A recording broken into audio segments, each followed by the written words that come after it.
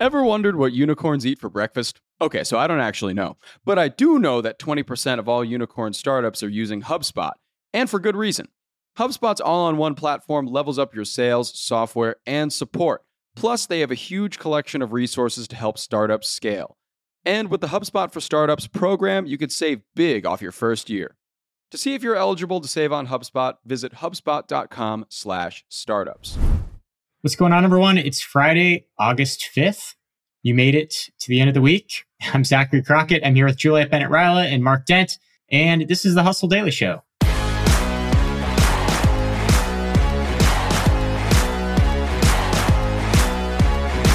Today, you've heard of Holyfield versus Tyson, Mayweather versus Pacquiao, Frazier versus Ali, but have you heard of Stallone versus Hollywood? The latest matchup making the rounds is happening outside of the ring. One of the wealthiest actors in the business recently had some less than savory things to say about Hollywood's latest remake, the Rocky franchise. And as always, it comes down to the money. Mark's going to break that down for us. But before we get into that, Juliet's got the news. All right, so Cracker Barrel is facing some backlash after posting about its new plant-based sausage offering on Facebook. Now, many chains, including Burger King and White Castle, now offer plant-based meats, but apparently some commenters were very angry about a new option they could simply choose not to eat, as is the way of the buffet. The criticism has prompted Cracker Barrel to double down via Instagram, calling the restaurant a place where pork-based and plant-based sausage lovers can breakfast all day in harmony. Jeff Bezos' 417-foot mega yacht was towed back to a Rotterdam shipyard after city officials decided that no, they actually won't dismantle a historic bridge to accommodate its enormous size after all. Initially, it was believed that the bridge would be taken apart and put back together, but public outcry, including a plan to throw eggs at the boat as it passed, led to the shipbuilding company withdrawing its request. Starbucks will enter the metaverse next month with coffee-themed NFTs. Owners will apparently get various perks, perhaps linked to Starbucks' existing loyalty program. Also with this announcement, interim CEO Howard Schultz also revealed that cold drinks, not hot coffees or teas, now make up 75% of total beverage sales, no matter the time of year.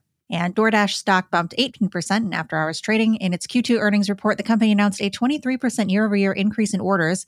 That equates to 426 million orders, a new record for the company, and 30% year-over-year revenue growth. Meanwhile, Shake Shack shares fell 15% after Q2 earnings failed to meet expectations. The fast food chain blames a slow return to the office and thus fewer lunches out. Thanks, Juliet. All right, Mark. So set this whole Stallone scene up for us here. If you were billing this as a boxing match, how would you describe it to us? I would say that it's definitely a battle of heavyweights because Sylvester Stallone, on one hand, you have a true blockbuster Hollywood actor who still has cachet, nearly 50 years into his career. And he's in one corner and he's going up against more or less Hollywood itself and the rules that sort of like bog down Hollywood and help make certain people a lot of money and other people still a lot of money, but not quite as much. Sylvester Stallone is taking Hollywood on more or less, a big studio and a big producer, because he wants to get the rights back to Rocky, or at least some of the rights back. And it's kind of a complicated situation he's got with those rights, as I understand it. Yeah, so back in the 1970s, before Rocky, the first movie came out, Sylvester Stallone was truly a nobody. He was like a young, starving actor in Hollywood. He supposedly had $100 to his name, but he had this really great script. He wrote Rocky, made up the character, made up all the characters, Apollo Creed, Mickey, Adrian, everyone who you've kind of heard of. And he sold it, as you do, to Irwin Winkler, who was a pretty big producer at the time, although he was about to get a lot bigger once Rocky came out. And as usually happens in Hollywood, Stallone had to give up the rights. Usually when you write something, that's what happens. So that way you can get it made by a production company or just a big independent producer, et cetera.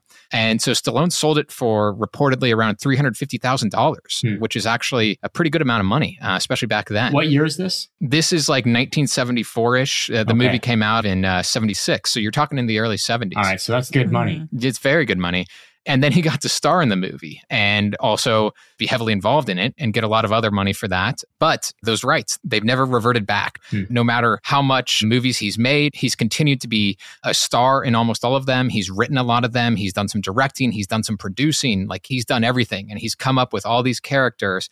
But still, they are not his characters. They belong to this guy, Irvin Winkler, and to Amazon, which bought MGM last year. And when you say rights, what does that generally entail? Like, what are you selling exactly? You're selling a stake, basically, like the producer or something like that has a stake in it.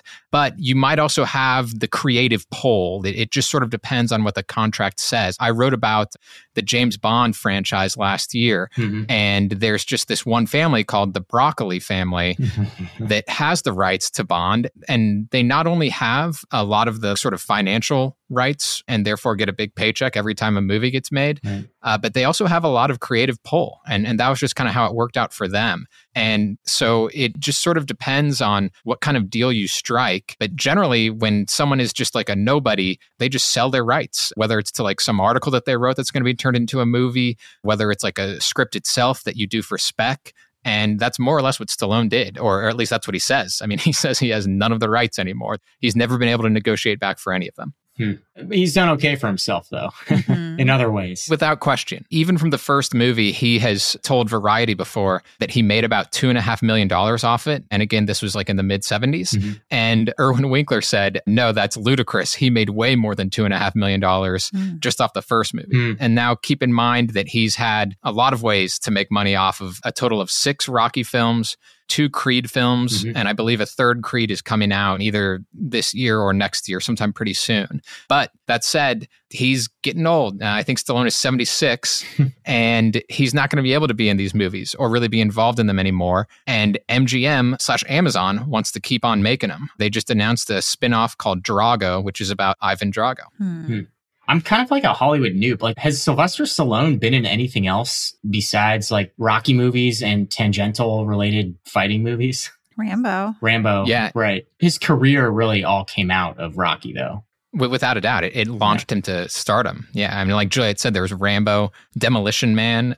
He was also in Cliffhanger. You know, Rambo was a pretty big franchise too, but like that was it. And Stallone really, he kind of has had this comeback only because of Rocky 2, because Creed, you know, came out in 2015. He was nominated for an Oscar for that.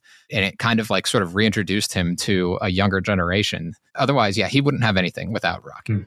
And I think you mentioned too, you know, this isn't Stallone's first time being vocal about his being shortchanged over Rocky, in his opinion. What did he say this time around exactly? Like, what was his exact grievance in that Instagram post? You're right. For the last couple of years, he's been pretty vocal about it. But it was this release of the spinoff Drago that kind of set him off more recently. And he posted originally on Instagram like a couple of weeks ago, and then another one just this week. And in this since deleted Instagram post, he said, I never wanted Rocky characters to be exploited by these parasites, referring to Irwin Winkler and to just kind of the studio in general. And that's like not the only thing that he said. He has been pretty vocal about saying like, hey, Irwin Winkler's kids are going to get paid forever because of what I did. And he's been very blunt in saying that he wants money essentially for his children. And he thinks it's unfair that some of these other people who just happen to have more money and a little more power back in the early 1970s, they're the ones who have all the rights, even though Stallone really has put in all the work. And like I was saying, like it is common for someone to sell rights to their work like that. But when something becomes this big and lasts this long, it does seem quite unusual that Stallone's not really seeing like any sort of little ownership stake in that. Right. I mean, on the one hand, it's kind of like hard to sympathize with Stallone. The guy's worth like $200 million plus. His kids are going to be just fine, you know? But on the other hand, I totally get the struggle as a creative to have control over something that you built from scratch and ideated in your own head in some tiny apartment when you were trying to make it. Yeah, I had something kind of similar to me happen last year. I wrote a story about the invention of the Slinky, and this guy optioned the story, and he renewed the option numerous times over the years. And now it's being made into a movie, but he claimed that they changed the script so much since he optioned the story that my option is no longer relevant, and he tried to cut me out. And now it's like, you know, you get into a position where you have to hire entertainment lawyers and pay a bunch of money to defend yourself, or just kind of like let it go. Most movies obviously never even make it. So I think it just, you know, like Stallone went through in the early days, there's just like a huge imbalance of power in Hollywood. And it's really hard to fight for your IP. Hollywood can be a dangerous place, I guess. Got to watch your back. You ever heard that case? It's about a singer. Her name is Martha Wash, I think. If you've ever heard that CNC Music Factory song, and like Yes. the only memorable part about it is someone singing "Everybody Dance Now." Well, apparently she had recorded that as like a demo track somewhere, and then it ended up getting sampled in the song, and she had to take them to court to even get credit. But that's her, like the most memorable part of this song. That's another example of someone who does something, it gets big, and then it's like she doesn't get anything. Amazing. Wow. Yeah. And in a very similar story, I remember reading, I think it was last year when the new Mortal Kombat movie came out. You know, there's that famous song where it's just like the guy yelling, Mortal Kombat. Yeah. So it was just sort of like this young actor who recorded that like in, 1990. He's from Texas and he just got paid like not that princely of a sum, somewhere in like the few $1,000s. And that was it. And now it's just been used over and over and over again. And speaking of these sort of like great franchises, right? So like Stan Lee, for instance, made like Spider-Man and the Fantastic Four. He's had to kind of duke it out, before he died. Marvel Comics have been bought and sold over and over again over the years. But yeah, he was engaged in a lawsuit in the early 2000s regarding like what cut he would get and sort of some of those types of details. So it's not just Stallone who's kind of been in this sort of conflict before. And, obviously you mentioned every rights deal is a little different. It comes down to how you negotiate the nuts and bolts of the deal. Top Gun 2 is kind of an interesting case. This movie just came out and there was a little bit of a different structure there, right? Yeah. So the original Top Gun was based on an article from, I believe, the now defunct California magazine. Oh, wow. Okay. Yeah, in the early 1980s. And it was just about, Navy fighter pilot school. And so that author sold the rights. That original movie came out in 1986. Then this new Top Gun was made sometime over the last 5 years. It got put on the shelf because of the pandemic a couple of different times. Supposedly, according to the family of this author who sold the rights, who has passed away, that film did not wrap until last summer, like around May 2021. And that would have been more than 35 years after the rights were sold. And the family is saying, well, hey, the law as of 1978 says that after 35 years, the rights revert back to the original copyright owner. Oh, wow. Okay. It's going to be like a legal battle against the clock, if you will. In response, Paramount said, actually, we wrapped in 2020. So the 35-year clock hadn't hit yet. And so there's going to be this sort of like fight over, okay, has it been 35 years? And then Paramount is also saying, actually, our movie isn't really relevant based on the rights that you sold to us back then. So it's like a whole kind of different sort of battle going on there. So for that 35-year rule, Stallone is out of luck because Rocky came out before 1978. However, the sort of more original version of that law, a different sort of copyright law, says that after 56 years, the rights can revert back to the original rights holder. So that could be good news. That might be the sort of end to this, that like in another 10 or 12 years or so, Stallone might have a chance to get them back in that way. Yeah, another decade and he's good then, I guess, huh? Yeah, I mean, obviously there's going to be a lot of different maneuvering, I think, even at that point. But nevertheless, it seems like he has a chance. Wow. Yeah. Stallone says, like, at that time in his life, he had to sell his bull mastiff because he just didn't have enough money. And then when he sold the script, he was able to buy the bull mastiff back. Wow. Like, he just, did not have anything. And when someone with deep pockets and connections to a studio like MGM comes along, it's like, of course, you're going to make that choice and not realize that X number of years later, you'll be wishing you had maybe bargained or negotiated a little bit differently. Yeah. Really makes me want to move to LA, Juliet. Yeah, you can be one of my disappointed friends whose show got canceled by Netflix or HBO Max lately. Well, it could end up like a Mickey Mouse situation where like every time Mickey Mouse's IP is about to expire, Disney just lobbies to change the federal laws. Exactly. Well, and now it's Amazon that owns MGM, right? Which owns Rocky. So they're going to have a good amount of pull, or certainly a good amount of lawyers. Amazon has acquired a lot of other big titles in recent years, haven't they? Yeah, because they own MGM. Amazon owns Rocky and James Bond. One of the reasons that, obviously set Stallone off was the announcement of this new spin-off Drago, where he's just like, okay, this is going to be stupid. And Amazon/MGM, they don't have that same pull with James Bond, right? Because like I was saying earlier, the way that those sort of rights are divvied up is that the Broccoli family still kind of gets to make most of the creative decisions. And they have been very hesitant about like releasing a bunch of movies and random TV shows. So I feel like Rocky might be Amazon's way to just sort of cash out and make a bunch of stuff off their IP because they can't do it so easily with James Bond. So what happened in that case? Amazon owns James Bond technically, but the Broccoli family still retains the rights.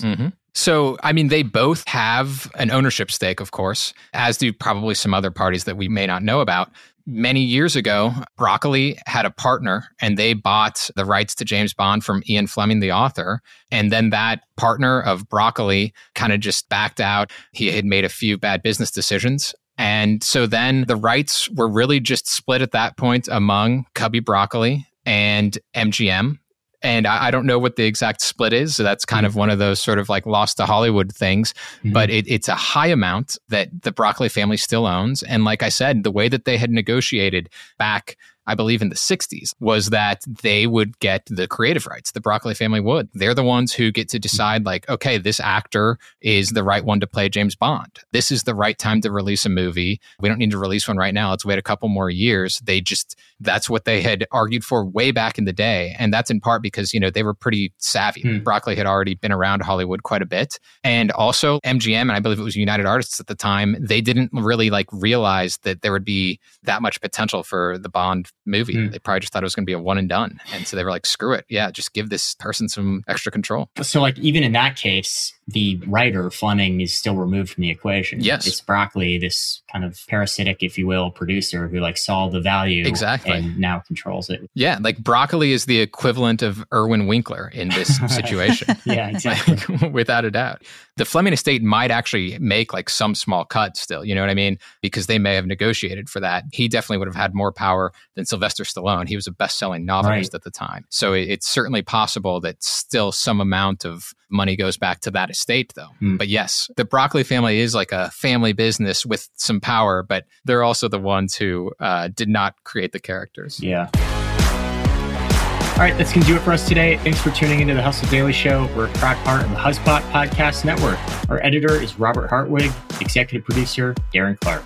We've got a lot more tech and business coverage in our newsletter. If you're not subscribed, go over and get yourself signed up at thehustle.co. Have a great weekend, and we'll catch you all next week.